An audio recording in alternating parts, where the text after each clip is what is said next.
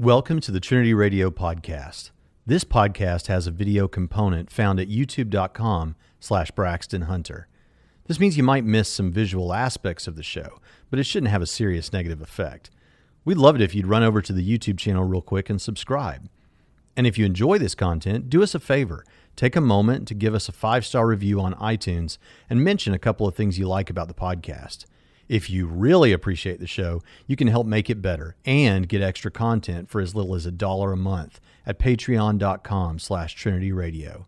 Enjoy the show. Welcome to Trinity Radio. I'm Braxton Hunter, and tonight is a special night because this is going to be a debate. And we've only done a few of those on Trinity Radio, but I'm so excited.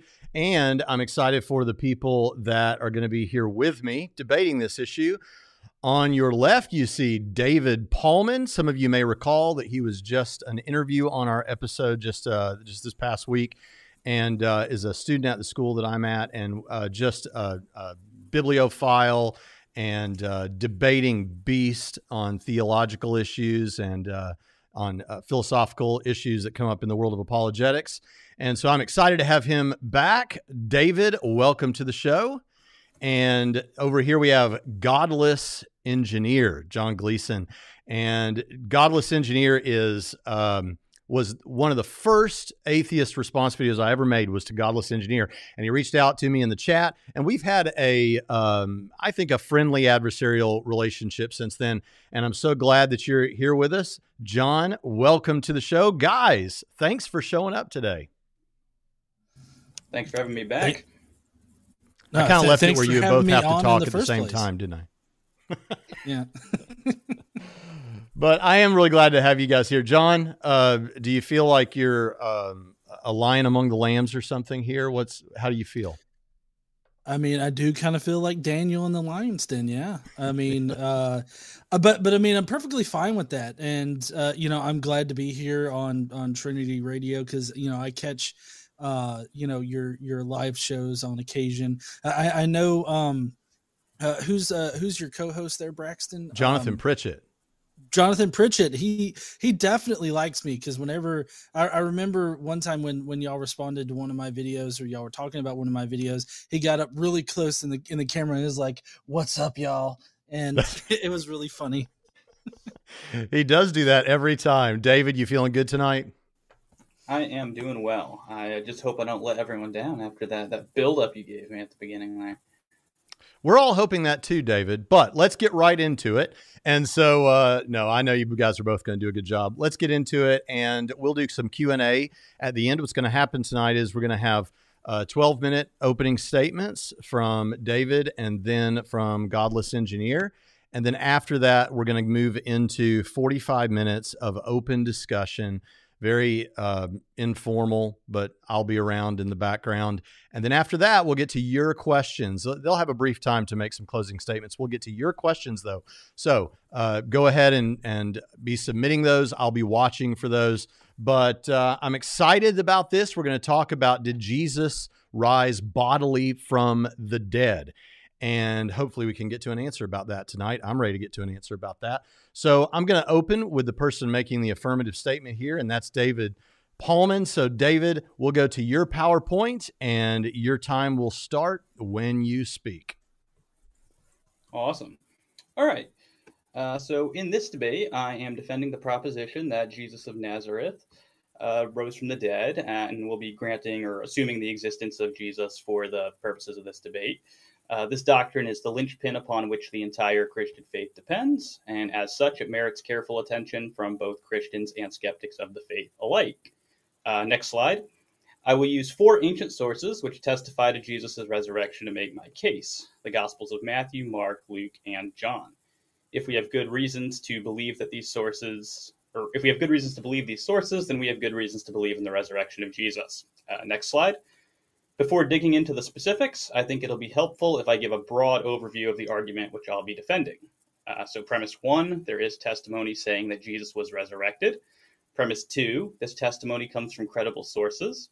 Premise 3, there are only 3 logical possibilities with respect to credible testimony. Either it is true, it's deliberately false, or it's honestly mistaken. Premise 4, the credible testimony for the resurrection of Jesus is not deliberately false. Premise 5, the credible testimony for the resurrection of Jesus is not honestly mistaken. Premise 6, therefore the credible testimony for the resurrection of Jesus is true. Premise 7, if the credible testimony for the resurrection of Jesus is true, then Jesus was resurrected. Conclusion, therefore Jesus was resurrected. Now I take 1 and 3 to be fairly uncontroversial, and 6 simply follows from 1 through 5. 7 is true by definition, and 8 follows from 6 and 7. So I think that the most controversial premises in this argument are 2, 4, and 5. Consequently, I'll spend most of my opening defending them. So let's begin with that second premise. I'll be defining the term credible sources technically. I understand this to be a source from someone who's in a good position to know if some event happened by either witnessing it or hearing about it directly from someone who did. The importance of this premise is that it disallows the skeptic from positing that the Gospels come to us at the end of a long, evolving, ever more legendary oral tradition. If the Gospels come to us directly from eyewitnesses or their immediate followers, then this forces the skeptic into the trilemma stated in the third premise. Inasmuch as I fully expect this to be the most controversial premise in this debate, I'm going to dedicate quite a bit of space to defending this proposition that our four Gospels are indeed written by Matthew, Mark, Luke, and John. Next slide. Perhaps the most obvious evidence for the traditional authorship comes from the very titles which these documents unanimously have in virtually all extant copies where a title is present. Without exception, they are titled as the Gospels according to Matthew, Mark, Luke, and John. While my opponent has said in the past the Gospels were written anonymously and didn't have their current titles until much later, there is in fact no evidence to support this claim. We possess no anonymous copies, and this theory is implausible since as soon as more than one Gospel was written, the early Christians would need some way to tell them apart. Next slide.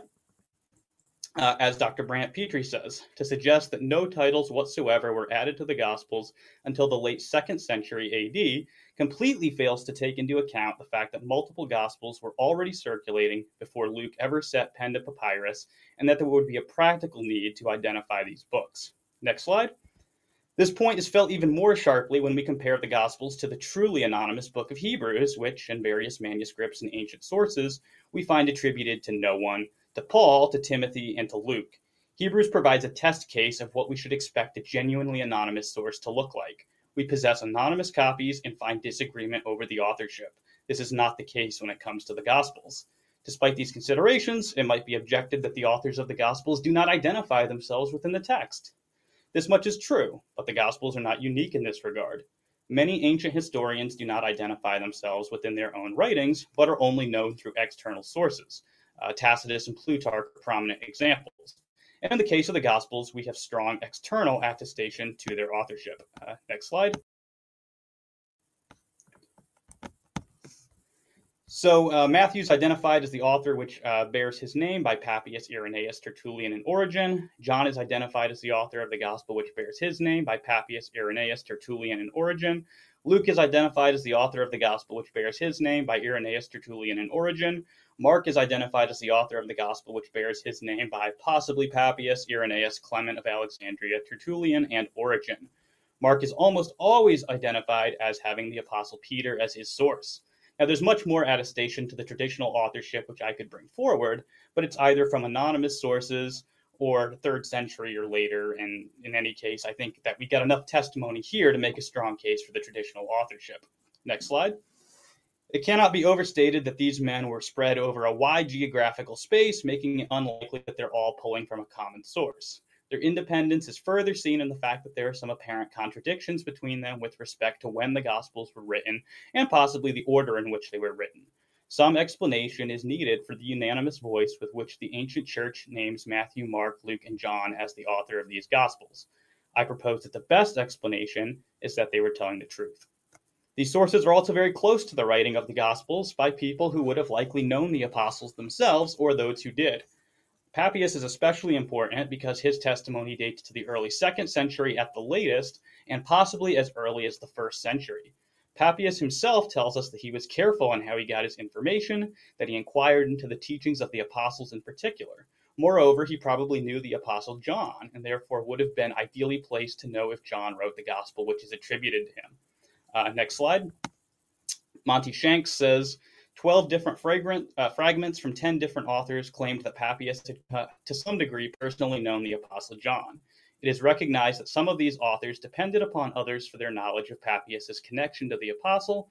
Nevertheless, some of the more credible witnesses of the Apostle John's mentoring of Papias are Irenaeus, Eusebius, Jerome, and Anastasius of Sinai. The only person that questioned Papias' association with the apostle was Eusebius, who later in his life unashamedly and unjustifiably displayed gross prejudice towards Papias. I also want to draw attention to Justin Martyr, who is an early source and whose reference to the gospel provides indirect support for the traditional authorship. For although he does not mention the authors of the gospels by name, he says that they were delivered to the Christians by Jesus' apostles and their followers. Next slide. C.E. Hill points out that Justin's use of the plurals here would seem to mean that he acknowledged at least 4 gospels, at least 2 written by apostles, and at least 2 by followers of the apostles.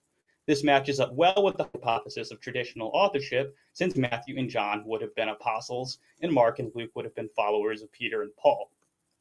In passing, it's worth noting that there seems to be very little motivation for inventing Mark and Luke as the authors of these Gospels, because neither of them would have been an eyewitness, and neither of them was particularly prominent in the early church. Next slide.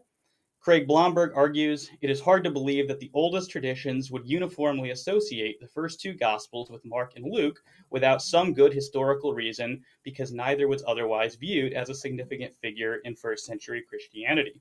Indeed, Mark in particular was known for abandoning Paul on one of his missionary journeys. Matthew, whose gospel is the most Jewish in style, would also be an odd choice to invent as being the author. This is because Matthew is identified as a tax collector for the Romans within the gospel, and the Jews were not fond of these individuals. So it would be strange and counterproductive to invent him as being the author of a gospel which is directed towards a predominantly Jewish audience.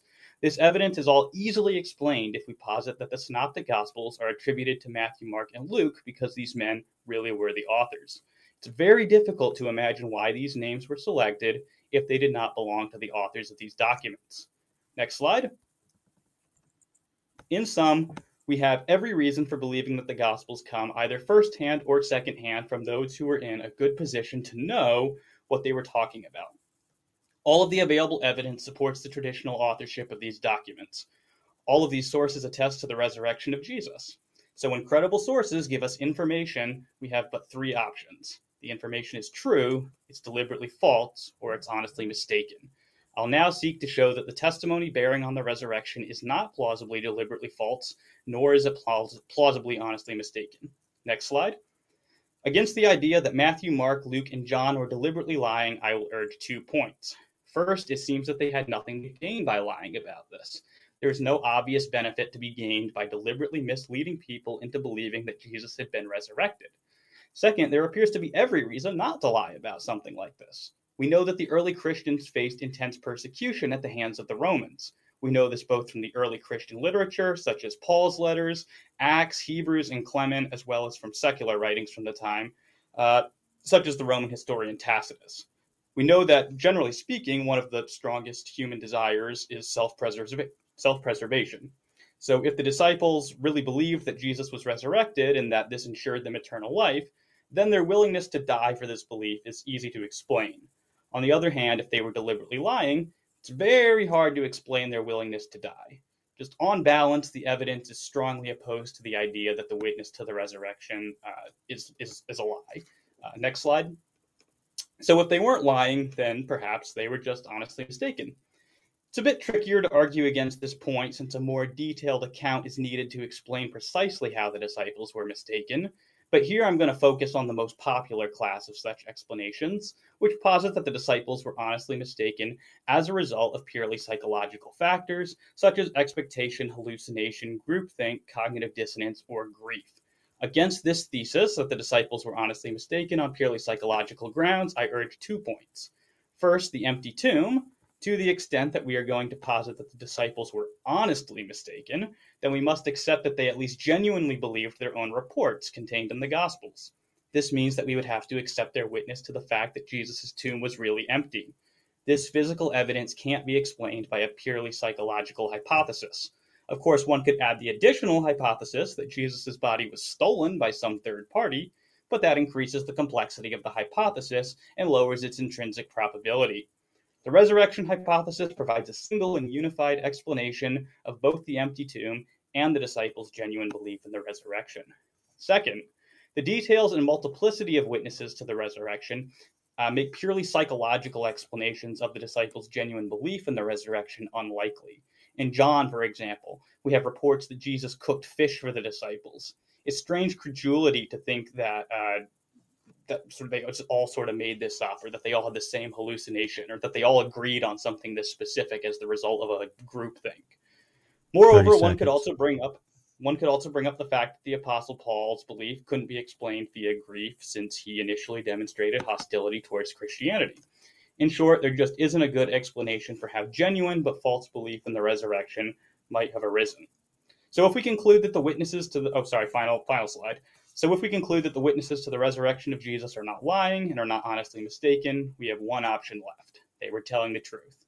And if they were telling the truth, then this entails that Jesus was indeed resurrected from the dead. Consequently, I answer the debate question affirmatively. Yes, Jesus rose from the dead bodily. All right. Thanks so much, David and John, that he came in at 10 seconds over time. So if you want to take 10 seconds over time, you go right ahead. But that was pretty good. And so, John, we'll just go straight into yours if you're ready, and we'll start when you speak. Oh, you might be muted, John. John. Much. There you go. Yeah. Sorry about that. That's okay. Start now. All right. So yes, today I am here to discuss why I think that Jesus bodily resurrected. There are a number of nuances to this. Sorry, next slide. I'll get used to that. There are certain nuances to this topic. Specifically, there are two aspects I want to analyze. There is a mere belief in a bodily resurrection. Then there is an actual bodily resurrection. The difference between these two is quite simple. A mere belief in the bodily resurrection doesn't have to be based in reality. It also only needs evidence that this belief arose, which is much easier to prove. An actual bodily resurrection requires real historical evidence to argue for it. I don't believe this actually happened, given the evidence that we have. For the sake of this discussion, though, we're assuming that Jesus existed in history, so you can put down your pitchforks right now about that particular topic. Next slide. So my case against the bodily resurrection analyzes three areas of the evidence. First, the prior likelihood of the resurrection. This will answer the questions of how likely resurrection is in the first place and how likely a belief in the resurrection would be to develop. Next, the Pauline evidence for the resurrection. Paul is our earliest recorded evidence of Jesus, and how we know and how he knows about Jesus is vital to understanding how Jews thought about Jesus. Finally, we look at the gospel evidence. This will be the lightest section because I don't think the gospels are all that reliable, but I'll explain that a bit later. Next slide. So first up is the prior likelihood of the resurrection. Next slide. Okay, so first, let's look at the prior likelihood for an actual bodily resurrection. There have been no other individuals or specifically Savior figures to bodily resurrect.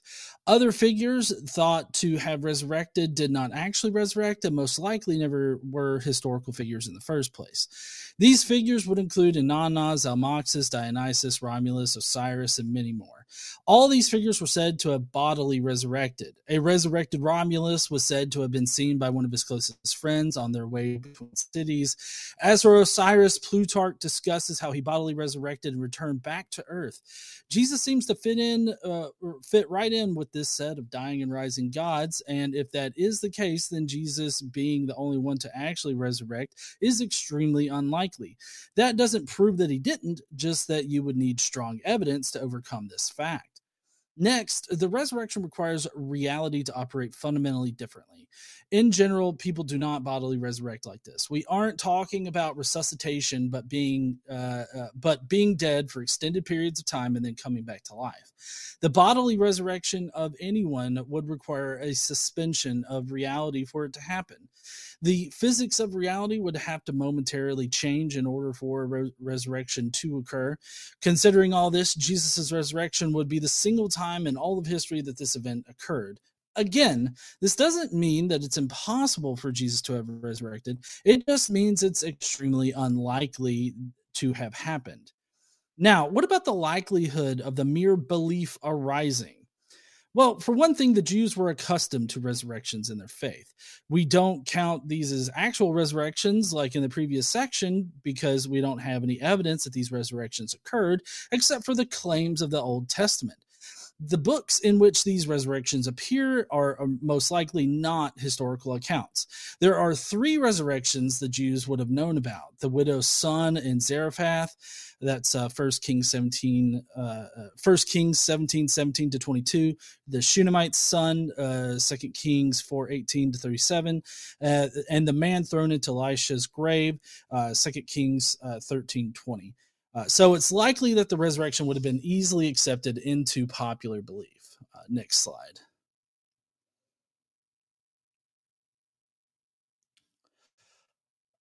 So next in the prior likelihood of mere belief, some Jews were definitely expecting a disgraced, dying, and resurrecting Messiah.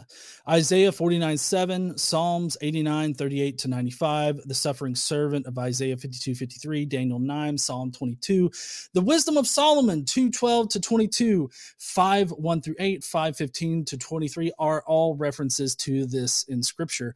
If we look at Isaiah 49:7, we read, "This is what the Lord says, the Redeemer and Holy One of Israel, to him who was despised and abhorred by the nation, to the servant of rulers. Kings will see you and stand up, princes will see you and bow down because of the Lord who is faithful, the Holy One of Israel who has chosen you." The rest of the passages communicate similar messages. This is actually a known thing in scholarship. Jason A. Staples, in his dissertation that he reworked into a book called The Idea of Israel in Second Temple Judaism, says this: the oft-repeated dictum that there is no evidence for the concept of a suffering and dying anointed one or of a messianic interpretation of the suffering servant in pre-Christian Judaism is therefore mistaken, to which Jason then cites 2 other biblical scholars who came to the same conclusions. It's completely unreasonable to say that no Jews were expecting the exact kind of Messiah that Jesus would eventually become. This greatly increases the likelihood that the mere belief would eventually arise. Furthermore, Paul seems to indicate that he identified this exact idea was already in the Scriptures to begin with. 1 Corinthians 15:3 through 4, Romans 4:23 through 25, Philemon 2:5 through 11 all indicate this notion. If we look at 1 Corinthians 15:3 through 4, we read, "For I delivered to you as of first importance what I also received, that Christ died for our sins according to the Scriptures, that he was buried, that he was raised on the 3rd day according to the Scriptures." The according to the Scriptures part seems to indicate that this idea is found in Scriptures, and furthermore, that is where Paul learned about it. Some translations have "in accordance with," but this is an attempt to indicate fulfilled prophecy. Paul mentions the Scriptures so much because the Scriptures are one of the primary sources for Paul. The Talmud can also give us insight into what Jews would accept about the Messiah. The Talmud contains a messianic interpretation of Isaiah 52 to 53, the suffering servant passages. While the Talmud is dated much later, between the 4th and 6th century, it's unreasonable to think that the Jews would invent a tradition that only seems to validate Christianity or Christian interpretation of the Scriptures. If it did arise after Christianity, we would similarly expect an apologetic against Christians, but we don't find that. Next slide, please. Finally, on the prior probability, we have the book of Daniel. We've already mentioned this earlier as to having passages that allude to the Messiah, but it also contains a timeline that would roughly place the Messiah as coming around the 30s AD. This prepared some of the Jews to construct a belief in the suffering, disgraced, dying, and resurrecting Messiah in the 30s AD. If they were prepped for this belief, all it would take is just claiming that this had happened in one way or another for people to accept it, which coincidentally would be what Peter started, as well as other apostles, including Paul. Considering all this, it's highly likely that a mere belief in a dying and rising Savior would develop in the Jewish community. Next slide. So next we're going to go over the Pauline evidence for the resurrection. First thing to consider with Paul's evidence is that he was a diaspora Jew. This means that he was not in a Jewish echo chamber. He ends up getting exposed to several different cultures. He began syncretizing these Hellenistic ideas with the Jewish religion, along with other Jews at the time, like Philo of Alexandria. Paul wrote in Koine Greek, which meant that he had to learn it at pagan schools. That means that Paul would have been exposed to those pagan traditions that we mentioned earlier, specifically the dying and rising gods we mentioned. Now, what did Paul think about Christ's resurrection? I do think that Paul considered Jesus to be bodily resurrected, primarily because Jews considered the heavens, hell, and angelic figures to be physical places and people. They thought of those angelic figures as real physical beings, just as they just had the ability to live in the celestial realm too. This doesn't mean that I think Jesus actually bodily resurrected, just that Paul believed that he was bodily resurrected, mainly because Paul only experienced Jesus through visions or hallucinations, however you want to characterize that, and reading the scriptures. Galatians 1:11 through 16, Romans 10:14 to 17, 1 Corinthians 9:1, 1 Corinthians 15:3 through 15, Romans 16:25 to 26, all indicate this. Most notably, Galatians 1:11 through 16 says, "For I would have you know, brothers, that the gospel that was preached by me is not man's gospel. For I did not receive it from any man, nor was I taught it, but I received it through revelation of Jesus Christ. For you have heard of my former life in Judaism, how I persecuted the church of God violently and tried to destroy it. And I was advancing in my Judaism beyond many of my own age among my people. And so extremely zealous was I for the traditions of my fathers. But when he who had set me apart before I was born and who called me by his grace was pleased to reveal his son to me in order that I might preach him among the Gentiles, I did not immediately consult anyone." As you can see, Paul emphasizes that he didn't get his information from any historically existing person or eyewitness. He only trusted information either revealed to him by Jesus or he read from the scriptures. In Galatians 2, Paul establishes that the gospel he mined from the scriptures and his visions was the same information that other apostles were spreading. So Paul was teaching the same stuff that Peter, was teaching the same stuff that Peter and what would become the church was teaching about Jesus. Paul seems to only believe in the resurrection because he had revelations and read about it in the scriptures. Next slide. Yep. So Paul's evidence has us asking these questions. If Jesus had actually bodily resurrected, why infer information about it from scriptures? Why not just refer to eyewitnesses? Why did Paul separate himself from any historical source? Why didn't Paul ever reference the disciples instead of only apostles? Historical events we know happened have sources, and authors documented these events never seem to distance themselves from those sources. Next slide. Yep. Gospel evidence. About 30 seconds. 30 seconds. But you can take a minute. Take a minute. Take a minute, John. Okay. Take a minute. Okay. The gospel evidence is some of the least convincing evidence that you can present. The Gospel of Mark is really the only piece of evidence that you can include in the section because it's the only pseudo-independent evidence in the group. I call it pseudo-independent because Mark draws upon Paul's epistles for some of his gospel. There are certain things that Mark has Jesus arguing for that Paul described as being his personal opinion and not a command from the Lord. So Mark is definitely influenced by Paul, thus making it not truly independent. We know for a fact that other gospels are based on Mark's gospel, either directly or indirectly. The biggest problem with the gospels is the fact that they only ever cite scriptures as their evidence for the information they record. Paul does this too, which seems to indicate that either there were no eyewitness accounts of the resurrected Jesus or eyewitness accounts had little value. This is a big problem for the actual bodily resurrection of Christ. If we don't have any eyewitness accounts of his happening and only scriptural interpretation, that makes it far less likely that he was actually bodily resurrected. We only know that the Gospels We only know that the Gospels used Mark because of textual evidence that connects all Gospels together. If these were eyewitness accounts, they wouldn't need to copy off one another. If they were based on eyewitness accounts, then they, again, would need to copy from one another. We also cannot distinguish between historical fact and fiction in these accounts if any fact actually exists. There are many reasons to reject the Gospels as historical accounts. Reasons like the lack of internally analyzing and addressing contradictions in the traditions, presence of the author in the work, the education level of the target audience, genre differences, authorial speculation, lesser degree of authorial license, interdependence between the Gospels, miracles being the central to the story instead of at the fringe, and important events and people immediately disappear from the story. The Oxford Annotated Bible states neither the evangelists nor their first readers engaged in historical analysis. Their aim was to confirm the Christian faith, and they cite Luke 1:4 and John 20:31.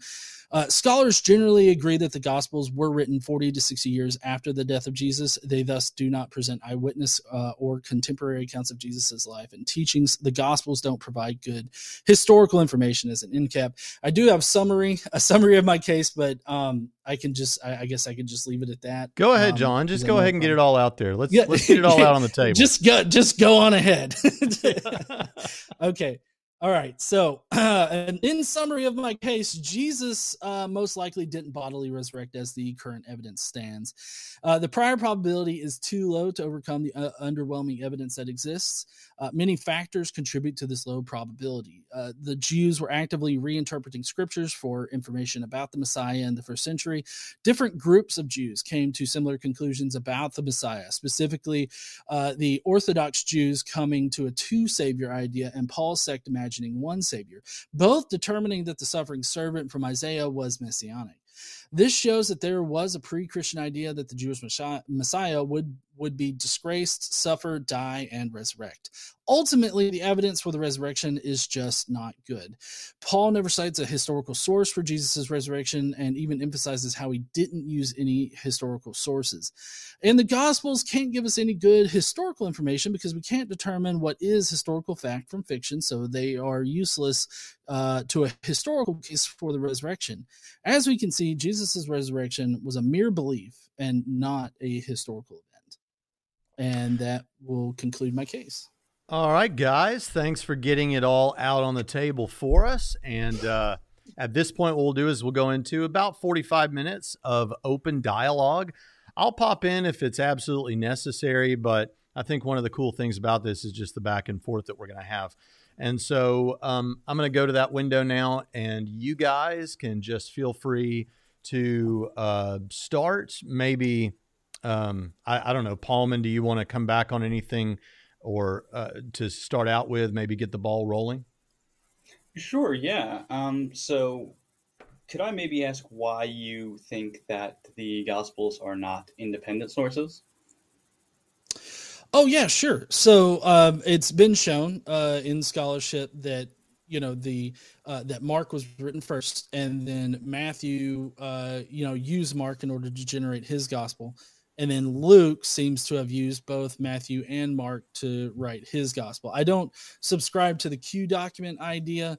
I don't know if you do, but I generally try not to just ad hoc fabricate sources just because it makes something easier or something like that. So I go with the I don't know what I can't remember the name of the model that it is, but basically Fair hypothesis.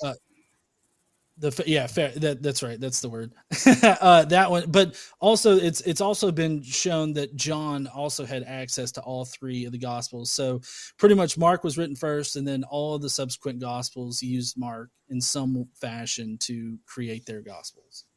How has that been shown? Well, but because it's quite simply the simplest answer, like the simplest conclusion to come to, and by that I mean it's got the least amount of ad hoc assumptions attached to it. For instance, the verbatim phrases and sentences and sections that appear in both Matthew and Luke. The fact that Luke prefers to use Matthew over Mark shows that Luke used Matthew in order to create his account as well. But I mean, pretty much it's the verbatim, passages in there that, are across all the Gospels that it's commonly called, the synoptic problem, Yeah. how to solve that and everything. I agree that we have verbatim agreement in all three synoptic gospels. The question is why think that the dependency begins with Mark, because verbatim agreement could be interpreted multiple different ways. You could also interpret this verbatim agreement as any one of the gospels, any one of the synoptics being written first, and then the other ones pulling from that. I don't know why you would think that Mark is the first one to be written.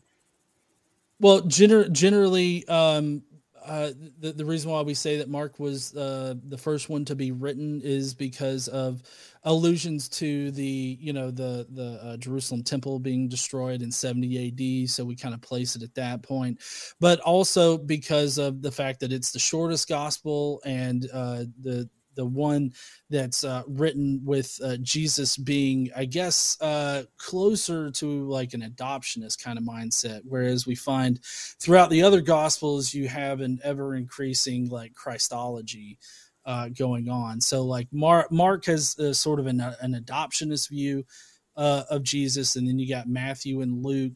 Matthew being written first, reworks that and makes Jesus a little bit more powerful, a little bit more,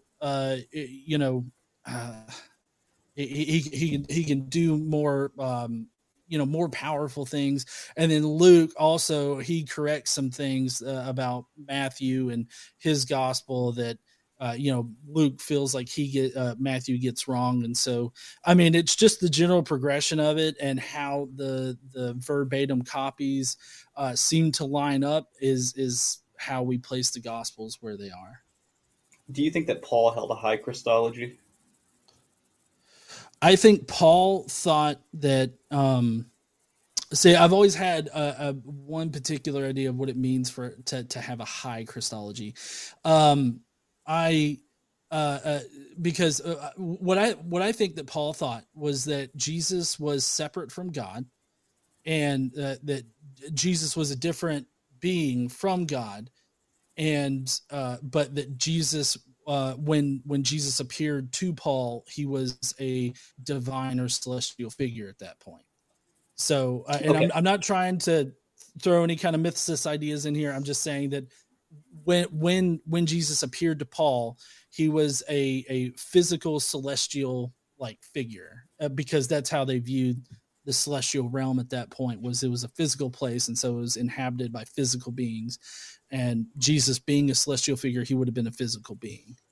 So my point here, though, is that if we accept that Paul holds a relatively high Christology, that seems to cast doubt on this evolutionary idea in the Gospels, that we could say, okay, so this idea of a high Christology evolves over time, so therefore we can say that Mark is first on the basis of his supposedly having a low Christology, and then we can see that this like incrementally grows over time.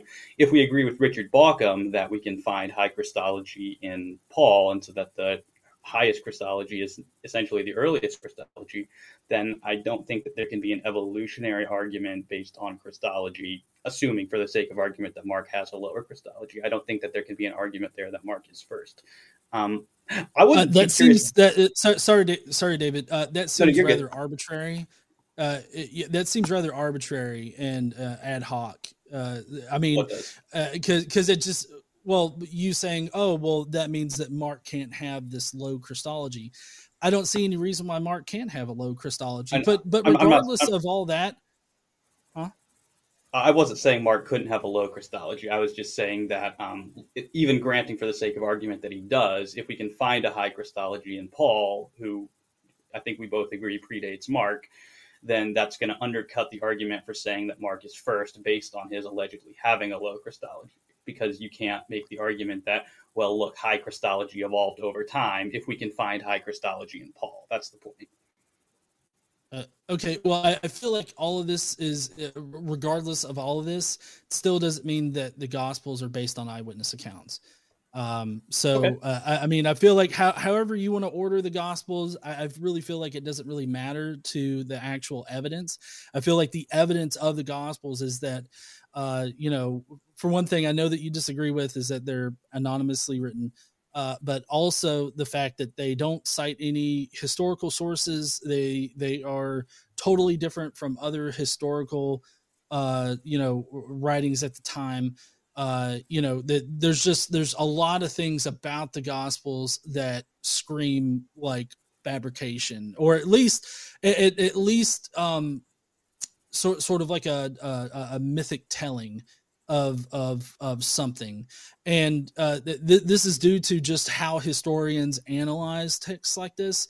A lot from this particular section of my presentation, I get a lot of it from Matthew Ferguson. He wrote a great write-up on why historians consider the Gospels to be anonymously written and not based on any kind of like historical idea, as far as them being eyewitness accounts and things of that nature.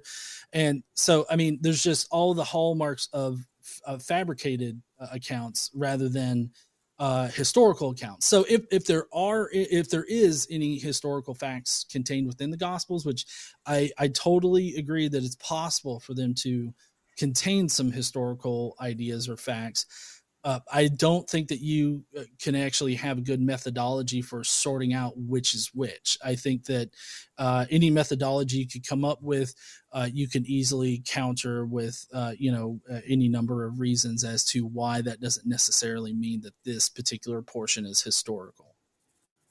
Okay, so in my view, Matthew's going to be the first gospel written. And in my view, it's written by the Apostle Matthew. So I'm not really seeing a need for him to cite sources because he himself is going to be the source of the majority of the information in his gospel. So it's not like he never names himself in the gospel. Well, I mean, he does if we take the account of the calling of himself, the calling of Matthew. If he's being, or are you saying he doesn't name himself as the author? Well, not just that, but he also doesn't speak as if he's part of this group, or that he's a follower of Jesus or anything like that. He speaks from like the entire Gospel of Matthew is spoken from this third person kind of view. He says they did this and they did that. He never like speaks from like a first person kind of view, like we would expect some kind of eyewitness or historical account. Unless you're suggesting that. Oh, go ahead. I think that's a little bit anachronistic because we know that people did write history in the third person back then. I mean, Julius Caesar, the conquest of Gaul, it's entirely written in the third person, but I don't know of anyone who questions that Julius Caesar wrote the conquest of Gaul. So, I mean, this is just, I think that this is an anachronistic objection. I don't think that it's anachronistic at all, primarily because that's not the only reason why we think that it is like if that was the only reason why we thought that Matthew didn't write the Gospel of Matthew, then I could see an argument being made for that. But that's not the only reason why. I mean, the fact that Matthew never claims authorship within the gospel is very clear. And I know that you ascribe to the whole titles affixed to the gospels as being always there, but we actually don't have any evidence of that. We don't have any evidence that they ever weren't.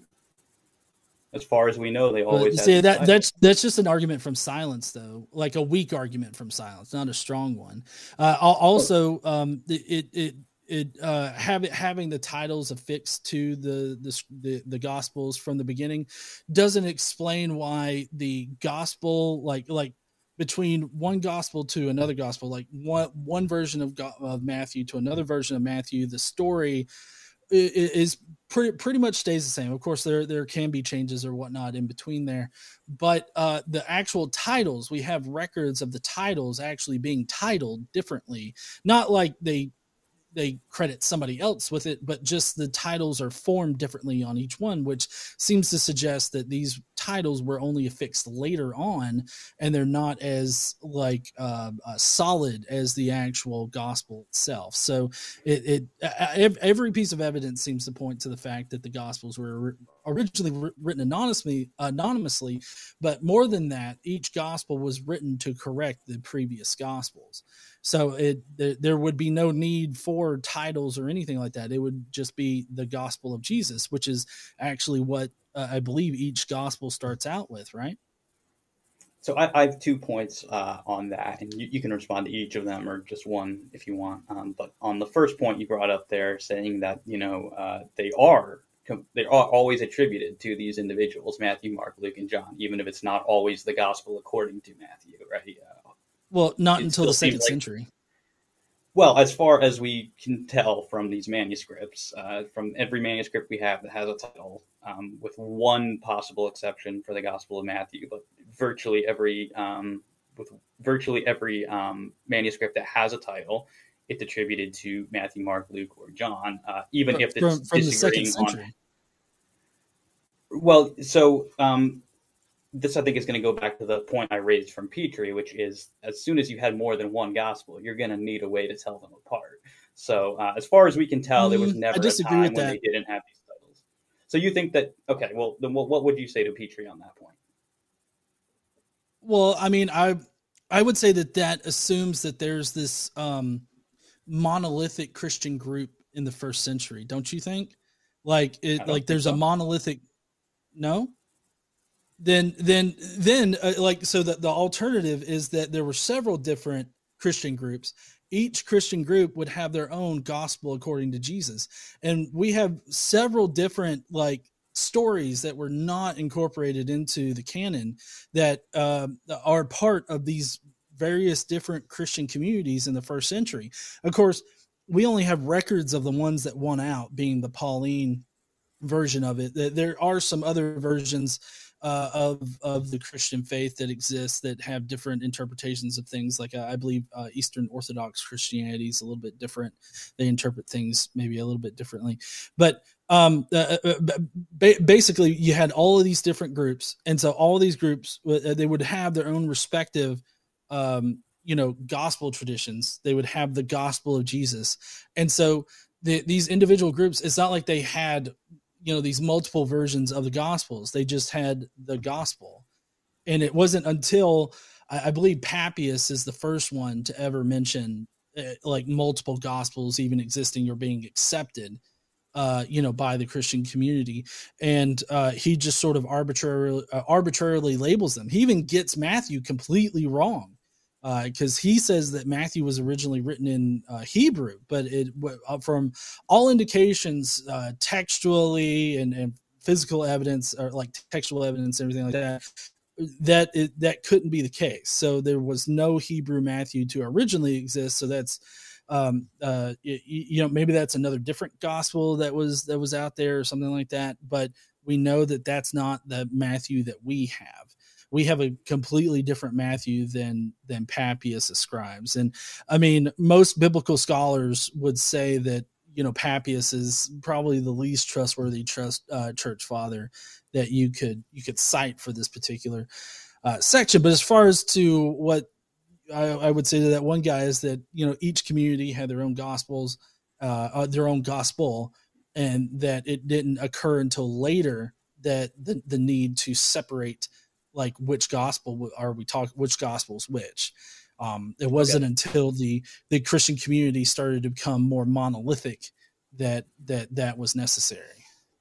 All right, I got several thoughts on that. So first of all, this point of having multiple communities, you still need a way to identify different gospels. I mean, we know this from second century when you have disputes over these other gospels. They all have names. David, I feel like I'm just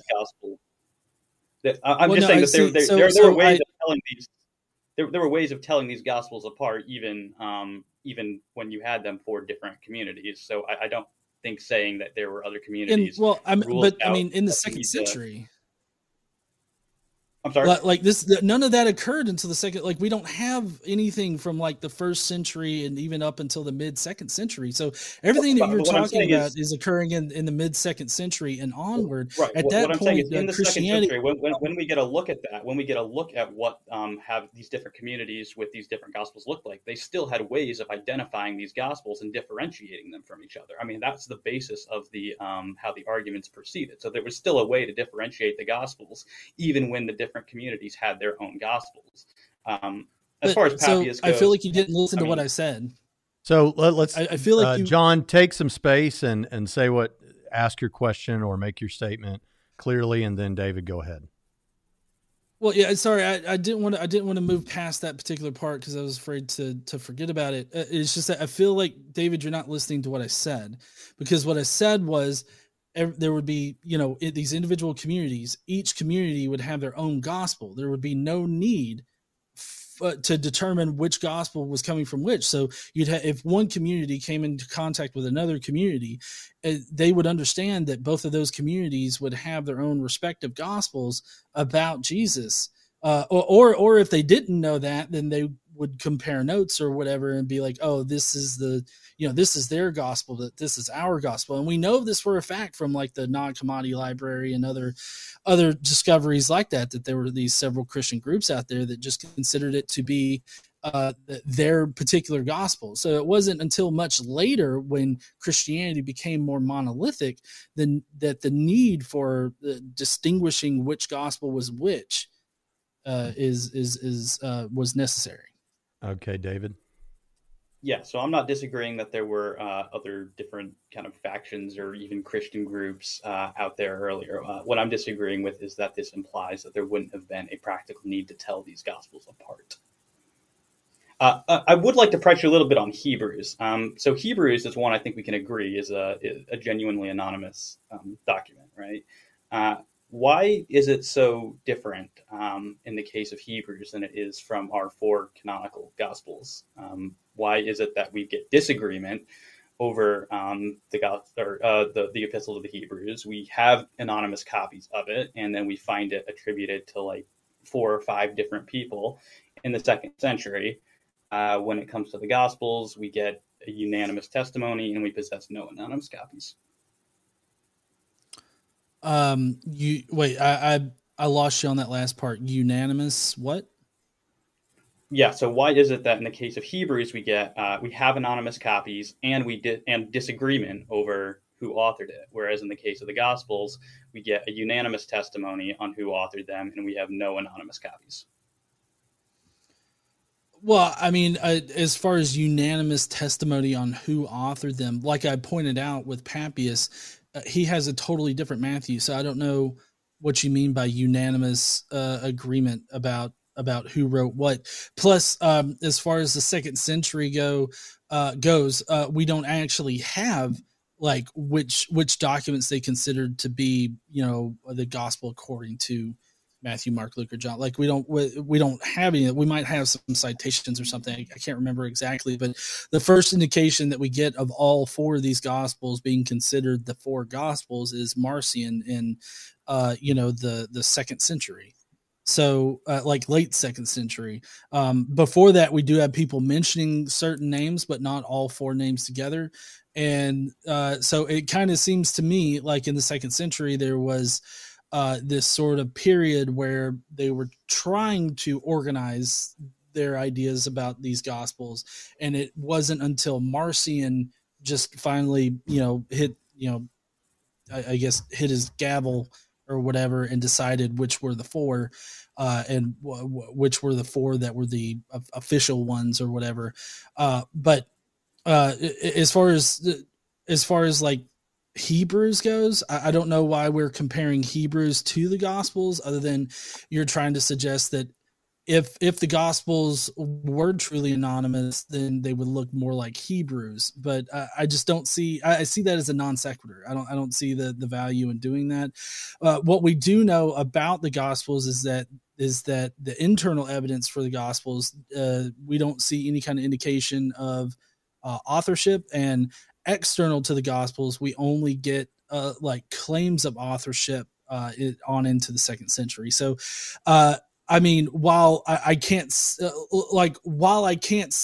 from direct evidence whether or not the titles were affixed there from the beginning, because we don't have the original manuscripts, all of the information concerning the titles and the Gospels and them being affixed to one another seems to point away from the titles being there from the start, because I feel like if they were there from the start, then it would have been as solidly transcribed as the rest of the gospel was, and that's just not true, because we have several actual pieces of evidence where the titles are actually constructed in different ways. And so, I mean, that seems to suggest that it was a little bit more lenient with the titles, which suggests that, that they were transfixed later by scribes. And this isn't my opinion, by the way. Like, I'm not just coming up with this. I'm not pulling it out of my butt or anything like that. This is, coming from textual critics like Bart Ehrman, as well as the wider biblical scholar community. Yeah, I wasn't disagreeing that you have some differences in how the titles are worded. The point is that on who the authors are, there's complete agreement on that. And so the point I was just making is that doesn't look like, that doesn't match up well with what we know about anonymous documents. Known anonymous documents, such as Hebrews, have a very different pedigree than the Gospels. As far as Papias goes, I'm curious if you're at all familiar with scholars like Robert Gundry, Bernard Orchard, Jay Kurtzinger, who've argued that this is actually a misunderstanding of Papias, that he's not saying that this is a Hebrew language that Matthew wrote in, but that it's actually should be best understood as saying that Matthew wrote in a Hebrew style. Are you familiar with that at all? I mean, I'm not intimately familiar with it, but it just seems to be like an ad hoc explanation without any kind of evidence to suggest it. They argue for it on the basis of the context. Well, I would think that would be a very small minority of people that would probably appeal to that, right? It's not the mainstream. Yeah, I mean, I think probably more scholars than not that I read think that Papias is saying Hebrew. Think that Papias is saying Hebrew language here, but most of them, I don't see them interact with the arguments that people like Gundry and Orchard and Kurtzinger give for understanding Papias is saying Hebrew style here. My only point was there is that it's less than cut and dried that Papias is in fact saying that Matthew was originally written in Hebrew. I don't think it's a big deal, even if he was. But I was just saying that that's not completely certain, actually, from the text of Papias. It could be saying Hebrew style, and I just don't think it's controversial that our Gospel of Matthew is the most Hebrew in style. I mean, I'm not a textual critic or anything like that. So yeah, that's fair. Really I was just saying, if those scholars are correct, then do you think that would, at any rate, perhaps make you view Papias in a better light if he's not saying that Matthew was written in the Hebrew language? Well, no, because I mean, like with Papias, it's not that like that's just one aspect of Papias that's really sus. Like, for instance, Papias normally attributes a lot of his stuff as coming from this elder John, who we have no idea who it is. For all we know, it could just be some made up person that he affixed to his information to make it seem more credible. But Papias is also known to pass off hearsay as being just fact. One example of this is the death of Judas. Do you recall what Papias says about the death of Judas? Yeah, it gives this. I actually laughed the first time I read it. Maybe for the audience who isn't familiar with it, there's this interesting description that we get of Judas what's attributed to Papias. We actually have it in two sources, to my understanding, and they actually quote him differently, so we're not completely sure what Papias actually said, but he basically says that in one source it just says that Judas is really fat and that he was lacked hygiene. The other one says that, but then it like also says that like his genitals like grew really huge and like he would pee out like bugs and pus and stuff. Maggots. So it like exaggerates it more and more. And so, the argument that people like Richard Carrier and such have made is that. So this means that Papias is not reliable. I think it's important. We don't have the full context. I'm sorry. Can I stop you right there? Because that's not a Richard Carrier argument. It's not a Richard Carrier argument. That's that's what Bart Ehrman says. Like in his book, I believe it's Jesus Interrupted. Jesus before the Gospels. Oh, okay. Well, I thought it might have occurred in Jesus Interrupted too. It might be in that one as well. Yeah. So, but my point is that Papias isn't the most reliable, and I do think that you have to take a critical look at what Papias says. But as far as I understand it, Papias is seen as the least the least trustworthy early church father. So I mean, but still, I want to circle back around to this whole bodily resurrection thing, because we've been really harping on like the Gospels, which I know that you place a lot of emphasis on, and I didn't put a lot of emphasis on. But I mean, I get that you think that that people that witnessed these things happen wrote the Gospels, but I don't think that there's good evidence like at all in the Gospels or in Paul's work, which Paul actually wrote before the Gospels were written. There's nothing in there that actually can be shown to be a historical source for the resurrection. Even the resurrection accounts in the Gospels themselves differ wildly. And so it kind of seems like for each author, they had uh, a different reason to change each, resurrection story in order to, prolong it. Each gospel prolongs this the period after the resurrection and what Jesus did. So, regardless of the gospel, like I guess authorship aside, I still think that there was just a mere belief in these things that occurred. And I'm wondering if you can differentiate between just the mere belief arising and it actually happening. Okay, so 3 points on that. So first of all, when it comes to just to finish off the point about Papias and Judas, as I said, we do have two different quotations of Papias on that point. One of them is not quite as exaggerated as the other one, so we don't actually know what Papias said about Judas in that case.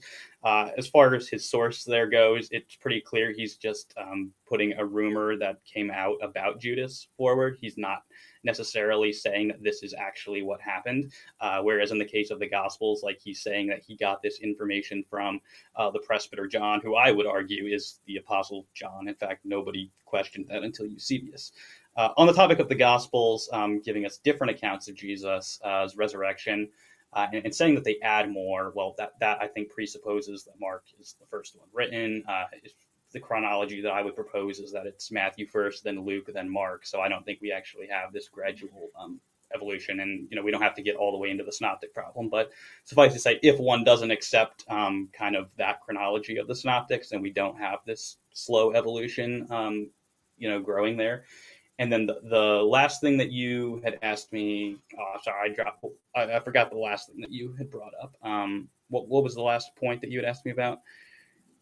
So I just asked how would you distinguish a mere belief arising about that Jesus bodily resurrected and an actual bodily resurrection?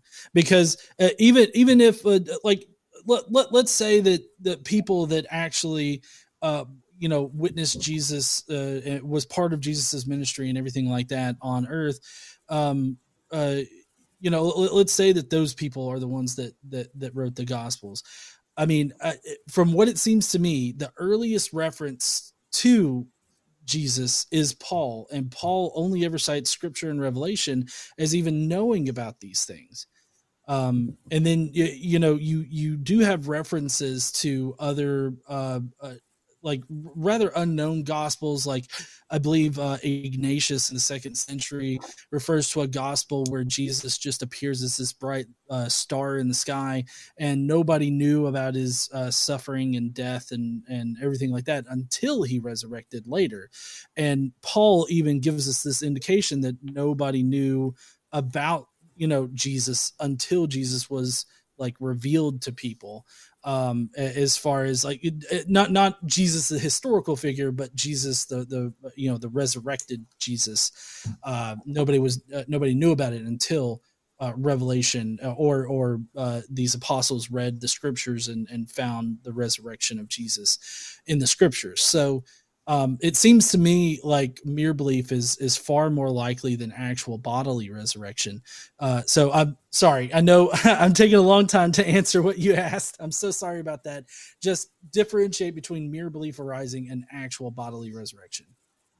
Yeah, I think you got to look at the reasons that the people who believe in it give for it. And so, I mean, in some cases, it could have been mere belief, right? But in the case of the witnesses that I'm interested in, which is particularly going to be the authors of the Gospels, the reason that they believe, the stated reason for why they believe, is these experiences that they have of the resurrected Jesus. And so I think when we take a look at the details of these accounts in the Gospels, these are not the sorts of things that can be explained away as being hallucinations or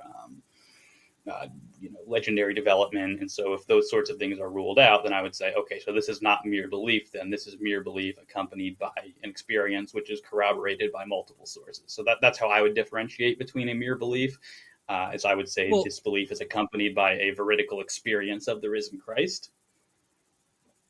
Well, so I would push back on the whole multiple sources thing because, I mean, I hate to keep going back to the Gospels, but I know so much of your case rests on the Gospels relaying like accurate historical information.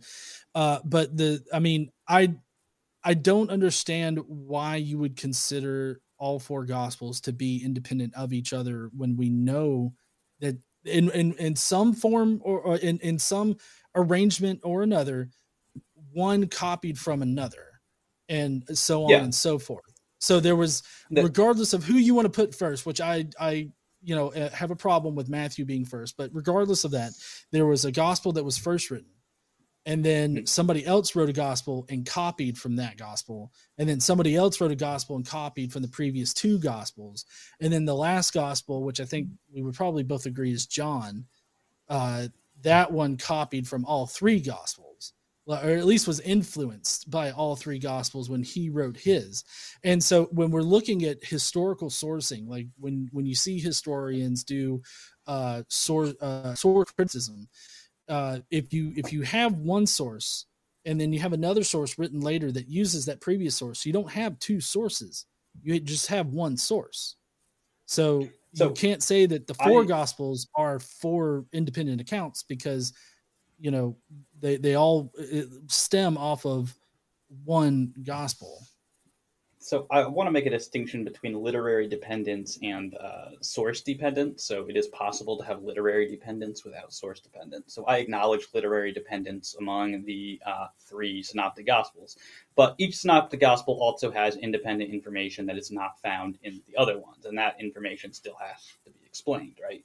So in my view, Matthew's going to be the first one written. His information comes from him being an eyewitness. Luke's going to be the next one written. Luke is not an eyewitness. What does he say in the preface of his, or in the prologue of his gospel? He says that he got his information from eyewitnesses. It makes sense that he would use Matthew in that case then, if Matthew is an eyewitness. In fact, if we can independently justify the idea that Matthew is an eyewitness, as I think we can, then that gives us reason to believe Luke when he says that he's getting his information from eyewitnesses. As it pertains to the resurrection of Jesus, he is not dependent on Matthew. So if we can justify that he got his information from eyewitnesses in the case of Matthew, then I think we have good reason for thinking that he also probably got his information from eyewitnesses when it comes to the resurrection, both because that's what he says and that because of his known dependence on Matthew. In the case of Mark, I think we can justify that Mark got his information from Peter, and he also obviously uses both Matthew and Luke, which, again, I don't have a problem with that. John is not literarily dependent on any of them. He may have known them, possibly not. There's debate about that, but we don't have verbatim agreements in John. So John is clearly independent of the synoptics. Hey, real quick, guys, before you come back on that, John, I just wanted to say we've got 10 minutes until we're going to go to some closing statements and then audience Q&A. And I know that the Gospels, the issue of the Gospels, is obviously vitally important to this whole discussion. And so, but if there's anything else that we need to work in here to make the case or against the case for the resurrection, I just want to say this is the 10 minutes to do it in. We're going to let John bring up an issue because I originally kicked us off on the Gospels, and so I want him to have a chance to, press me on some issues that maybe he wanted to raise. Right. Well, it's kind of there's we have spent the most of the time discussing the Gospels, and I would love to know how you actually can substantiate that John didn't use the other Gospels when it's very obvious that John reified Luke's Lazarus into actual history. I wonder how you explain that, but maybe we can touch on that some other time. But so in my view of it, you know, Paul and the Gospels, because you say that the Gospels could have had these independent sources behind them or whatnot, which honestly just kind of seems like ad hoc, claims to things. But it seems to me like the common source for all of it is the scriptures. Like I have in my presentation, you've got Paul all over the place claiming that scriptures are where he finds that Christ died for sins and that he resurrected. Those are specifically Paul cites the scriptures as where he learned those things. And then you in the Gospels, especially Matthew, you have references to scriptures everywhere saying that, oh, Jesus did this because the scripture said this. And so it seems like the ultimate source, however you go about it, are the scriptures. So that seems to lead me in the direction of, well, the scriptures are the ultimate source. And so if people were reinterpreting the scriptures like we know them to be doing, then that prepped people for the mere belief arising. Then it just takes somebody like Peter claiming that Jesus resurrected and came to him in a vision for people to start believing in this thing. And I'm just kind of curious, other than you thinking that the apostles writing the Gospels, or the disciples rather writing the Gospels, what do you have any other evidence that would say that it's more likely Jesus resurrected bodily from the dead over the mere belief arising? Like, is there any other evidence that you have? Yeah, unfortunately, I wasn't able to kind of get into a lot of the positive reasons that I have for believing the Gospels. But I mean, yeah, I would adduce things like undesigned coincidences and unexplained illusions. But here's one that I think is relevant to the point that you just raised, and this would be the argument from awkwardly fulfilled prophecies. So you point out that Matthew, for example, I mean, it's clearly part of his purpose, right, to prove that Jesus is the Jewish Messiah, and he uses the scriptures a lot to do this. The issue is that he seems to force things a lot, right? Like he has to force the scripture, like I called my son out of Egypt, which doesn't seem prophetic at all, right? Like in the original context in the Old Testament, this is talking about the Jews coming out of Egypt, and yet Matthew takes that and tries to say that this is predicting Jesus coming out of Egypt. So I'm just curious, what it seems to me that this argues for the actuality of that event having happened, because otherwise, why would he be trying to scour the Old Testament to find some reference that he could plug in here? Well, so Matthew's gospel, one of the things that it tries to do is it tries to present Jesus as this new Moses. And so that's why you have so many calls to Egypt and so many interpretations of scripture and interpretations that seem to do the things that you're thinking about. That Matthew's community saw Jesus as the new Moses on top of the new Elijah, the new Elisha, and all this other stuff. Well, obviously John was I think John was Elisha. Anyways, one of the two. But in any case, Matthew's gospel sees Jesus as the new Moses. So they're trying to present him as the new Moses, so they make these allusions back to Moses' story. That's why, for instance, in Matthew's gospel, you have Jesus' family after Jesus' birth. They have to flee to Egypt, and this is because of Herod who wants to kill all the Jewish children. They flee to Egypt, and this is similar in fashion to what happens with Moses. The Pharaoh in Egypt is wanting to kill all the Jewish children because of a prophecy that he heard, and so Moses' mom puts him in a wicker basket, sends him down the river, and Moses just ends up in Egypt anyways. Being part of the royal family, actually. And so, I mean, they're trying to mirror that with Jesus there. And it's all done to make Jesus look like the new Moses. Okay, so your explanation, awkwardly fulfilled prophecy, is to be explained by recourse to this kind of Moses archetype. That's how you'd answer that argument. Well, I mean, I feel like it's very obvious in the Matthew gospel that he's figured as, the new Moses. I mean, I don't really think that that's controversial.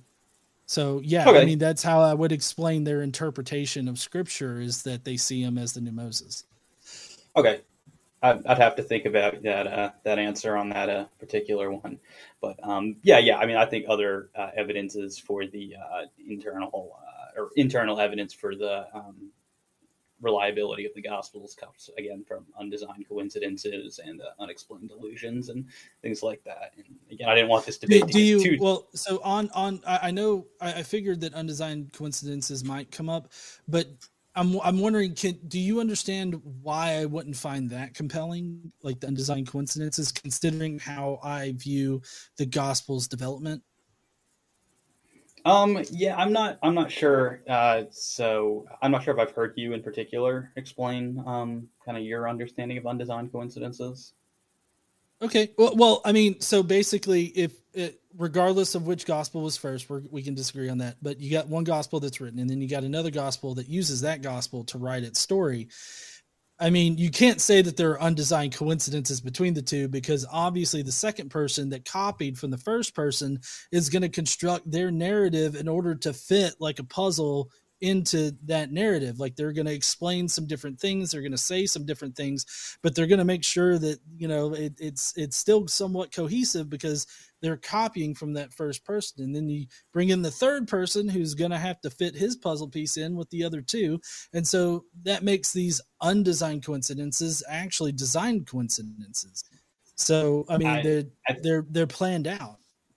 I think that misses the point that these are casual things, but I also think that that's in conflict with people who want to say that that the Gospels are contradicting themselves, right? If you're going to say, well, of course they're trying to make it cohesive, then you suddenly have a problem if you want to press contradictions. I don't think you can have it both ways. I don't think you can say that these are contradictory accounts written for different communities with different purposes that are trying to correct one another, while at the same time saying that, oh, well, they're paying attention to these very subtle details, and so they're going to make their gospel interlock with that. I think those are mutually incompatible positions to take on the Gospels. Well, I don't think so, because when you have one author that is trying to correct another author, at that point they're not trying to, like, they're not trying to fit their puzzle piece into the other gospel. They're changing like the puzzle piece, right? In that, since we're using puzzle pieces like this abstract idea of what an undesigned coincidence is, that they're changing their puzzle piece for that particular situation. But I mean, that doesn't describe like all, like that doesn't describe all of the gospels, or all the content of the gospels. There are times where they're trying to make the information fit with what people already know about these things. So like one of the popular undesigned coincidences is the feeding of the 5,000, right? Talking about there's different small details in each gospel, but each gospel has in common this feeding of the 5,000. Mark has two feedings, which are kind of awkward, but since each gospel is trying to have this same event happen, they're obviously going to recite information that seems to fit with these other gospels, or at least seem to mimic it. And so I feel like these being actually designed coincidences is much more likely than this undesigned coincidence. And I don't think that can, even if they were undesigned coincidences, I don't think that gets us back to eyewitnesses. We're at about 45 minutes. Do you guys want to take another few minutes on this, or are you ready to go to closing statements? There's so much that we could hash out here. So I don't know if David has any more specific questions for me. I'm fine going to like sort of summarizing each of our cases, but I'll leave that up to David. No, we can, well, we David, can move to the summary if you're all right with that. Okay. All right. Well, I'll tell you what, I'm going to put it full screen on Dave, I don't know who should go first. There's no bias in this choice. I'm just going to throw David up there. And David, you make your closing statements, and then we'll go to John if everybody's okay with that. All right. Yeah. So I've told everyone they can have up to 5 minutes. So bear that in mind. All right. Yeah, I don't have anything prepared in the way of a closing statement. Just to summarize, some of the thoughts I have is I do think that we haven't seen any real evidence to think that the Gospels are or ever were anonymous. Again, we can use Hebrews as a test case. We can see what genuinely anonymous documents look like, and that's just not what we have in the case of the Gospels. I think we have good reason for thinking that Matthew and John, at least, are eyewitness accounts, and that Luke and Mark are very closely related to them. As far as this point about differentiating, just a belief from the resurrection actually happening, again, the answer there is you look at the reasons. You look at why is this belief there? And if we look at the Gospels, it's because there are these experiences of the bodily resurrected Christ. And so if we take those seriously, as I have argued that we should, then that's how we're very easily able to differentiate mere belief in the resurrection from true belief in the resurrection. Let's see, a few other points here. I don't think that Jesus is going to be analogous to things like Romulus and Osiris and Zalmoxis. We don't have any eyewitness accounts that can be corroborated for these particular individuals and their resurrections, even if I granted, for the sake of argument, that they were in any way analogous to the resurrection of Jesus. And I don't actually think that you can make the case that they are. But again, even if they were, they just don't have the quality of evidence that something like the resurrection of Jesus has for it. On the prior probability issue for the resurrection of Jesus, I feel like it's begging the question to say that this has never happened before, because it begs the question against a lot of other resurrections in the Bible and things like that. I don't know that we could put the prior probability on that at near zero. It seems like from an agnostic point of view, we would just have to say that the prior probability on something like that is inscrutable. Certainly, we could say that it's rare and unlikely, so maybe we could put a lower prior probability on it, but lower prior probabilities can always be overcome by sufficient evidence, which I think we have in the case of the Gospels. I don't think a miracle is going to require a suspension of reality. I'm not quite sure what that means, but it seems to assume that God is not part of reality. To the extent that we accept that he is, then it wouldn't be correct to identify a miracle as a suspension of reality. This other issue about the Gospels being based on one another, again, literary dependence is compatible with source independence. All of the Gospels have unique information to them. That's got to be explained somehow. And I don't see why that's ad hoc. We need an explanation for how they got this information. Again, in the case of Luke, he says this information is from eyewitnesses. Mark's unique information, granted, he doesn't really tell us where it's from, but if we take the early church seriously, we can see that these were people who were wanting the teachings of Peter from Mark.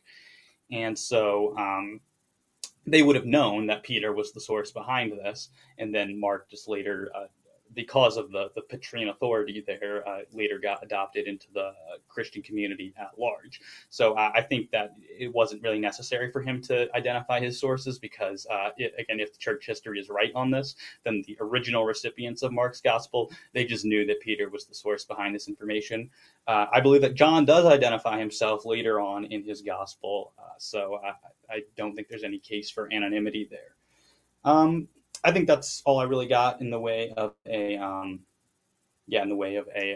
concluding thoughts there. So I'll turn it over to John. All right, thanks. And John, we'll let you take your closing remarks now. Well, I really appreciate being invited on to Trinity Radio here, and like Braxton said at the very beginning, we've had a very friendly connection. And I'm so happy for that. Thank you so much for that, Braxton. As far as my case goes, I'm still not convinced of the resurrection. Obviously, sorry to burst anybody's bubble that thought that I might come away as a Christian tonight. But I come at this from a very analytical point of view, and I look at the prior probability first, which what I said was that it's extremely unlikely, not that it's 0%, because I wouldn't choose 0% or impossible. I would say that it's extremely unlikely that Jesus would have bodily resurrected, and that it's far more likely that a mere belief would have arisen. And then once we start looking at the evidence for that, all we find are scriptures and visions being referred to. And then, of course, the main topic of tonight was the Gospels. And I don't consider them to be able to give us good information, primarily because we don't know who wrote them. We don't have the original texts of these, so we don't know how they were originally circulated. But what we do know is that the titles were affixed to them later, and even the four Gospels were only agreed upon by Marcion. And so given all of that information, it does not counter-react the prior probability for me. This information about the Gospels, I feel like cannot surpass the prior probability, because the Gospels are based on the scriptures. And I get that we didn't have a lot of time to cover like undesigned coincidences or some of these finer topics, but I don't think that undesigned coincidences can get us to a bodily resurrection. I think that it can get us to mere belief arising. I feel like it can get us to this idea of the Jews were reinterpreting scripture in order to create this new religion of Christianity in a way where historical figure or not doesn't really matter. I mean, like I said, considering Jesus as a historical figure, taking some person who did die and then piling legends onto him based on the scriptures, I feel like that's far more likely than a bodily resurrection. But that's just coming at it from a strictly analytical point of view of weighing the evidence that we actually have and trying to reduce the ad hoc claims that are presented. I feel like my case for the mere belief arising has far less ad hoc and arbitrary claims associated with my information. So I feel like it's probably the most likely one to be correct. And so I didn't come here to convince anybody, just to put forth a good case. I don't know if I did that, but I appreciate being given the opportunity. So thank you, Braxton. Thank you, David. And I guess that'll be it for me. All right, guys. I really appreciate that. That was fun. It wasn't boring. Sometimes debates can be boring. It was informative. I feel like I learned something. And so thanks, guys. We'll go on to questions now. I have quite a few here. We'll start with Super Chats. That's Pritchett's rules, not mine. Israel says, thank you for that Super Chat. Let's see. Moderate David to the W Brax. I don't know what that means. Moderate him to the win. I think the W. I see. Well, yeah, help him with my moderation. Yeah. Okay. Thanks for that. David is radiating masculinity right now. John 2. Well, praise the Lord. I like how I guess you're not, Braxton. What, John? What'd you say, John? Oh, I was just saying, I like how I'm an afterthought. I'm sorry, I didn't even think about Braxton not even being included in that. I'm sorry. Hey, it's clear who the eye candy is here tonight. He prefers men with hair. And another one in that vein, some people watch debates to hear the two sides argue. I'm here for Braxton's moderator skills. Well, you came to the wrong place. And one more funny one before we get to seriousness. Jonathan Pritchett says, I'm a godless engineer fan. If he ever converts to Christianity, he has a second career as a fundamentalist preacher in rural Alabama. So there you go. All right. On to the interesting stuff here. Okay, Matthew repeats about 91% of Mark word for word in his gospel. It makes up just over 40% of the material in Matthew. Doesn't this point to Mark preceding Matthew, David? I don't really see how. I would need to kind of see why it is that having that much of the same material in some way indicates that Mark is the first one written. But I will say that that number is that's actually one of the higher estimates that I've seen for how much of the material is shared between, or really is just in is in Mark from Matthew. I've seen very disparate estimates on that. So, like, for example, one book I have here, right, the Progressive Publication of Matthew by Ward Powers, he estimates that the unique material in Mark is 25% of Mark is not shared in Luke or Matthew, depending on how you kind of run the numbers. So some people do it like by pericope, some people do it by words. So there's different ways you can count the shared material. So by the way he does it, he gets to a number that 25% of Mark is unique to him.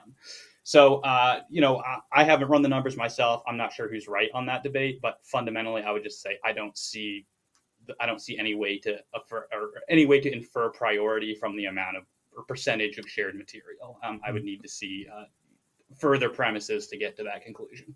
John, you want to come back on that at all? Well, I mean, personally, I feel like this is a pretty big indication that Mark was written first, but more than that, there's also differences in how Jesus is presented, because in Matthew, you've got Jesus being a lot more powerful than Mark. And I feel like you would need to explain, like, why does a later writer make Jesus less powerful? Like, I guess it doesn't make sense to go from more powerful Jesus to less powerful Jesus. Like that particular situation doesn't make a lot of sense to me. And just as an example, like there's this one part, which y'all will probably know the chapter and verse, but there's this one part in Mark where Jesus goes to a town, but he can't do any miracles there because people don't believe or whatever like that. So, but it's very clear that Jesus can't do any miracles there. But in later Gospels, Matthew included, it's written as Jesus chooses not to do any miracles there, and in that way, Jesus is a bit more powerful in that he's not restricted from it. He just chooses, like, of his own volition, not to do any miracles there. So it seems to me like on top of verbatim copies from one gospel to another, you also have how Jesus is presented. Okay, we didn't really talk about the back and forth during Q&A, but maybe you can work it in down the line, David, if you have anything to come back on that with. Here is a super chat from Flame for Truth, which says, what makes it likely Mark has a low Christology? You want me to hit that one first? Well, or is that I'm not sure who should hit that. You want to take it first, John? Yeah, sure. I mean, the reason why I consider Mark to be low Christology is because of the fact that it's more of an adoptionist gospel. Mark doesn't start with the birth of Jesus. In fact, it's commonly thought in the scholarly or the academic community that when Jesus is baptized, he's pulled out of the water, and then the Holy Spirit or the Spirit it descends upon him and actually sort of inhabits his body at that point. And so, like that's a very adoptionist way. It's the adoptionist way is a good segue from how the Jews considered sons of God, because the Jewish kings and the rulers, they were anointed and they therefore became sons of God at that point. In a similar fashion with Jesus being baptized, he's baptized and then dubbed the Son of God at that point. So it doesn't seem like Mark knows anything about Jesus being the Son of God prior to that point. He only becomes the Son of God after that point.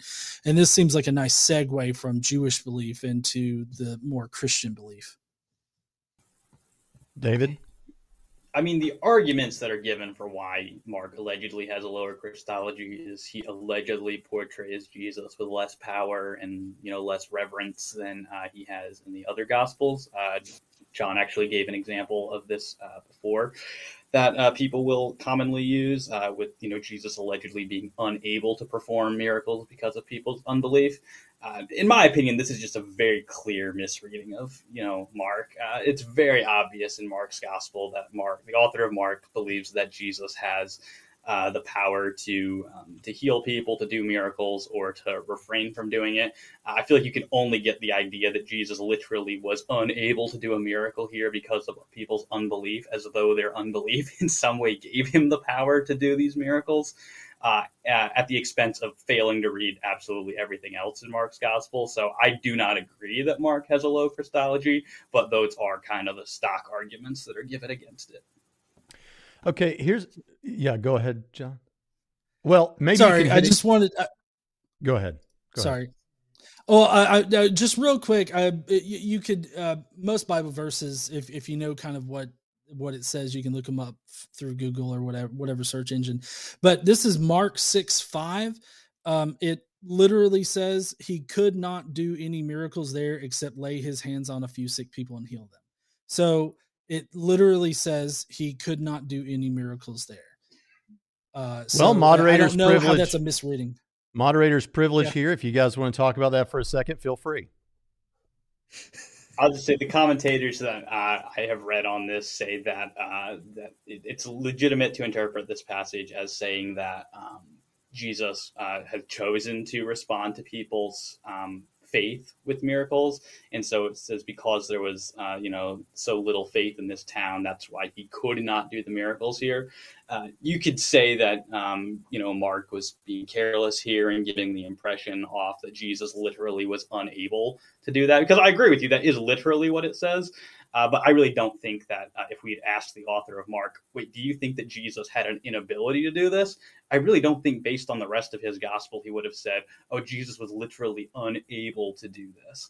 He just would have said, no, what I meant there was that Jesus had chosen to respond to people's faith in healing and that these people here were not exercising the faith. And so because of that, he could not do many great works there. That's how I read the passage. Okay, well, let's just move on. Maybe we can work in more interactions as we go, because the next one is similar, but it's a super chat. I want to make sure I get it in here. Paul has a high Christology and is primary. Why? Well, I mean, I don't know why. I mean, I think that obviously I have my own ideas about, how Paul thought about Jesus. But I mean, Paul has a very specific experience with Jesus, and that is, as a resurrected individual, I guess. So, I mean, I feel like considering that Paul never talks about Jesus's time on earth, if he were on earth, I feel like him specifically only talking about Jesus as a celestial figure and the way that he talks about Jesus being a separate celestial entity from God, I feel like that meshes pretty well with how Jews thought about the angels in heaven, other celestial figures, and God in general.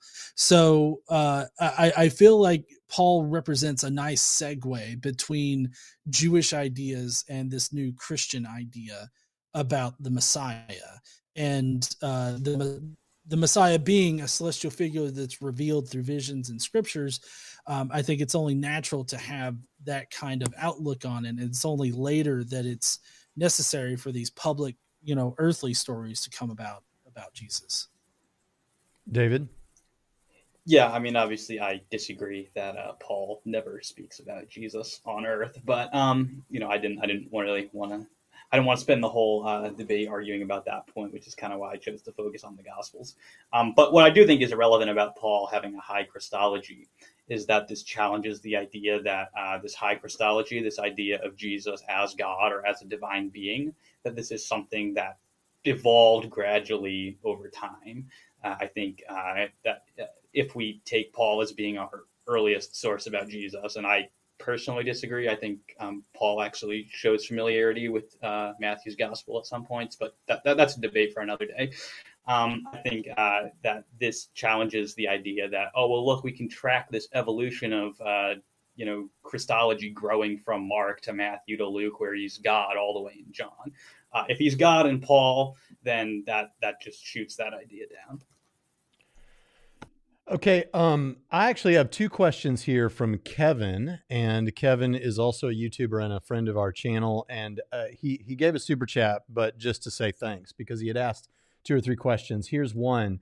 for David. Are you familiar with the taxation episode, quote unquote, as a tool to date Mark to post 70 AD? I assume you reject this later dating. Interested in your thoughts. Does that sound familiar to you, David? I might be familiar with it, but I'll have to admit that the term taxation episode, I'm not quite sure what he's referring to there. I don't actually have a problem with Mark being later than 70 AD. That's not when I would place it, but it wouldn't be like hugely problematic from my perspective if Mark did date to after 80 70. But no, I have to be honest and say I'm not familiar, at least with that term that he's using. Kevin has another question for you, but John, do you want to say anything about that? No, I mean, I feel like Mark dating to between 65 and like 72 CE is a good dating for Mark, considering the content of Mark. Okay. And another one for David here. Justin Martyr and Ignatius both treat the Gospels anonymously. Do you take them into account when you say no sources are anonymous?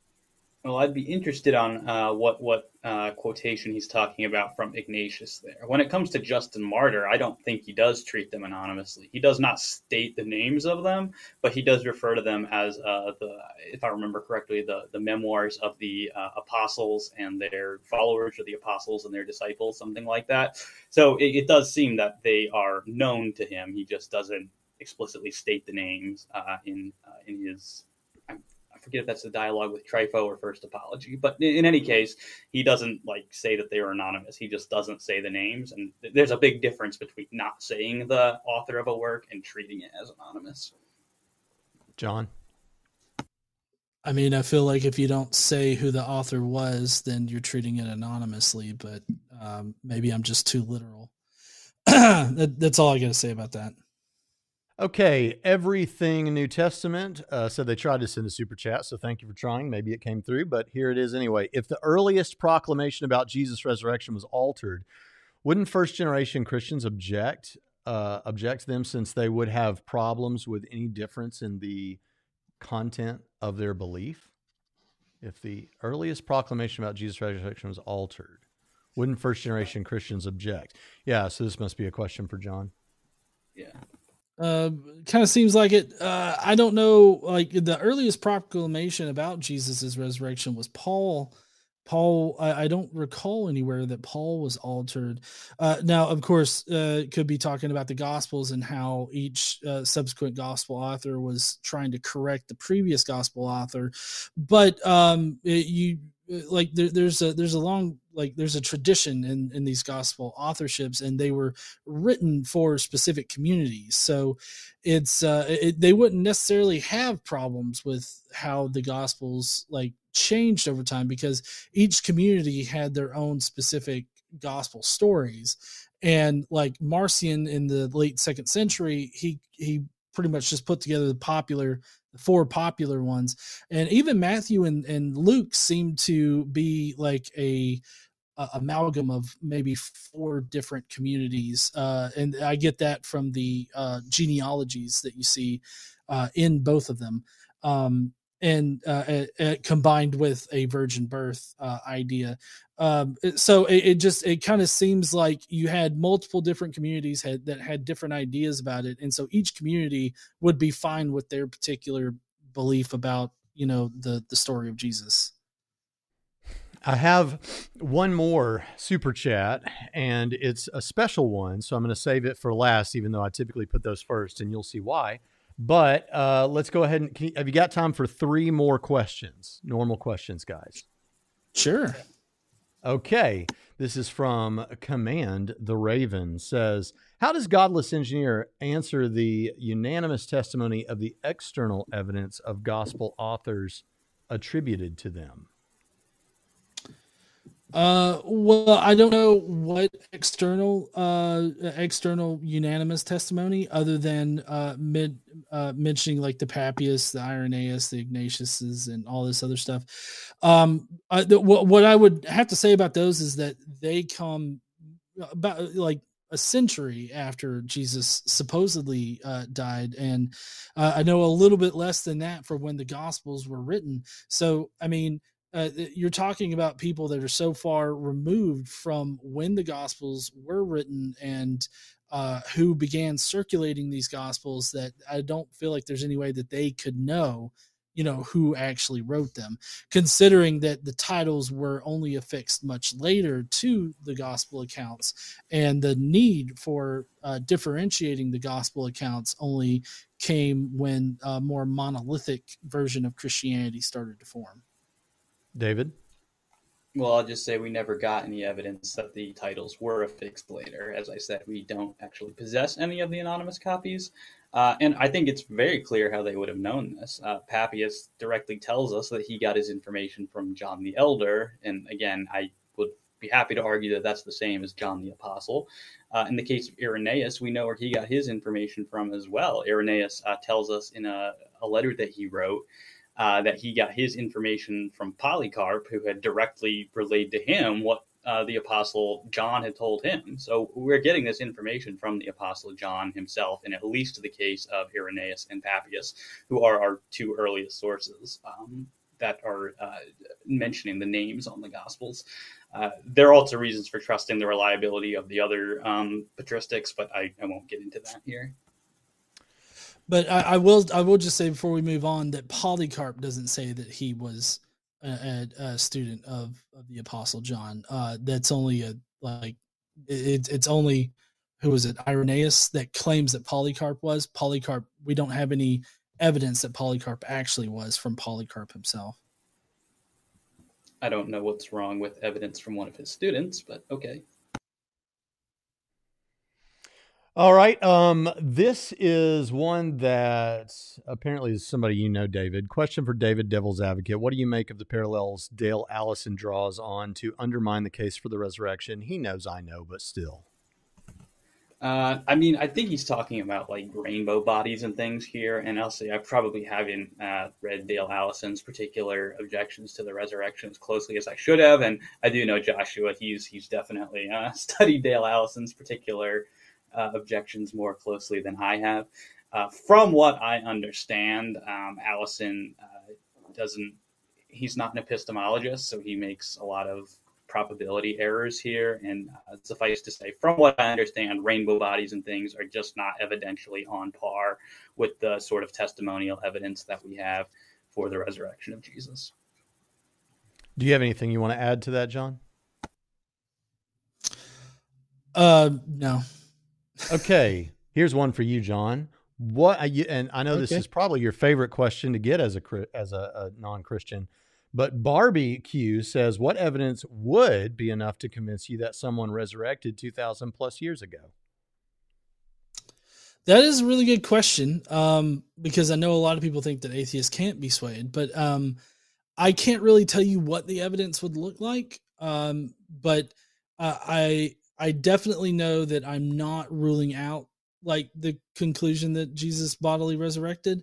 I think that it's incredibly difficult because of the nature of the event, and that would require substantial evidence in order to prove it. And I feel like the state of the evidence now is just not up to overcoming that prior probability. So while I can't tell you what it would look like, I feel like if the evidence did exist, it could easily overcome the prior probability. David, do you want to speak to John's standards here? Well, I mean, he didn't get real precise on it, but I mean, fundamentally, whether kind of it's easy to lay out, these sorts of hypothetical, here's what it would take to convince me. But at the end of the day, I think atheists and skeptics still have to deal with the evidence that we actually have, even if it doesn't fulfill whatever idealized standards they might want to be fulfilled. That doesn't actually do anything to the evidence that's actually there, and that still needs to be accounted for. Well, I want to close. I'll say a few words to you, but first, there's a special person here that gave a super chat. Special in the sense that they have a special relationship with someone on the screen, and it's not David and it's not me. Caitlin Chloe says, thanks for hosting Trinity Radio, and to David and GE. it's important to have amicable conversations about these things, and you all set a good example. I'm certainly glad that you felt that way, Caitlin. I really am. And I think this is your wife, right, GE? It is. Yes. Yeah. Casey, she's right here. I'm looking at her. That kind of adds another dimension to it, that as I've been seeing her interact in the live chat, she's like just off screen. But anyway, we're glad that you were here, Caitlin. And that is true. We do want to model friendly interactions like that. But guys, I really have enjoyed this so much. I really, really have. Thanks for so much. But I want to say this too, because John reached out to me sometime last week saying, yeah, I'm trying to put together a resurrection debate. Is there anybody you recommended? I recommended David. And in fact, I said, but if you end up not debating David, I'd love to host that debate on my channel. And John was good enough to just say, well, then let's just do it. And I really, really do appreciate that, John. That was very benevolent of you. And David, thanks for coming on, man. I feel like you guys just both were so good about things and easy to work with. And then I really enjoyed the discussion. This has just been great. Is there anything either of you want to say on the way out? David, maybe you first. Anything you want to get off your chest? Yeah, I'll just say this is my first time in particular debating this exact topic. It did come up sort of in another debate that I had. But this is the first time I've had a titled debate on this topic. And so, I enjoyed it. Thanks for being a good sparring partner, John. And I would just like to say thank you, David, for having the debate with me. I know that there was a little bit of pushback from a few people that don't really like me in the various social media posts that were put up announcing the debate. But I'm really happy that we were able to sort of talk things out. And I know that we really didn't cover the entire breadth of this topic, because it is a rather large topic. But I just I don't expect people to be swayed by my position or David's position. I just hope that people can critically consider what they believe and why they believe it. And if this has done that, then I feel like it's very valuable, and I feel like it's been very valuable just from a standpoint of having nice, calm, reasonable conversations. And I know that I can get really excited or jump at certain things. So I appreciate the patience that both of us were going through in this debate. So yeah, I didn't really see any aggression at all, and I appreciated how it went. And guys, this has been great. And to the rest of you, listen, their links to their channels are in the description. You feel free to check those out. And if you like the sort of thing that they do on their channels, go ahead and subscribe. I know that they'll appreciate that. And folks, this has been fun. We'll do more of this again, and we'll see you next time on Trinity Radio.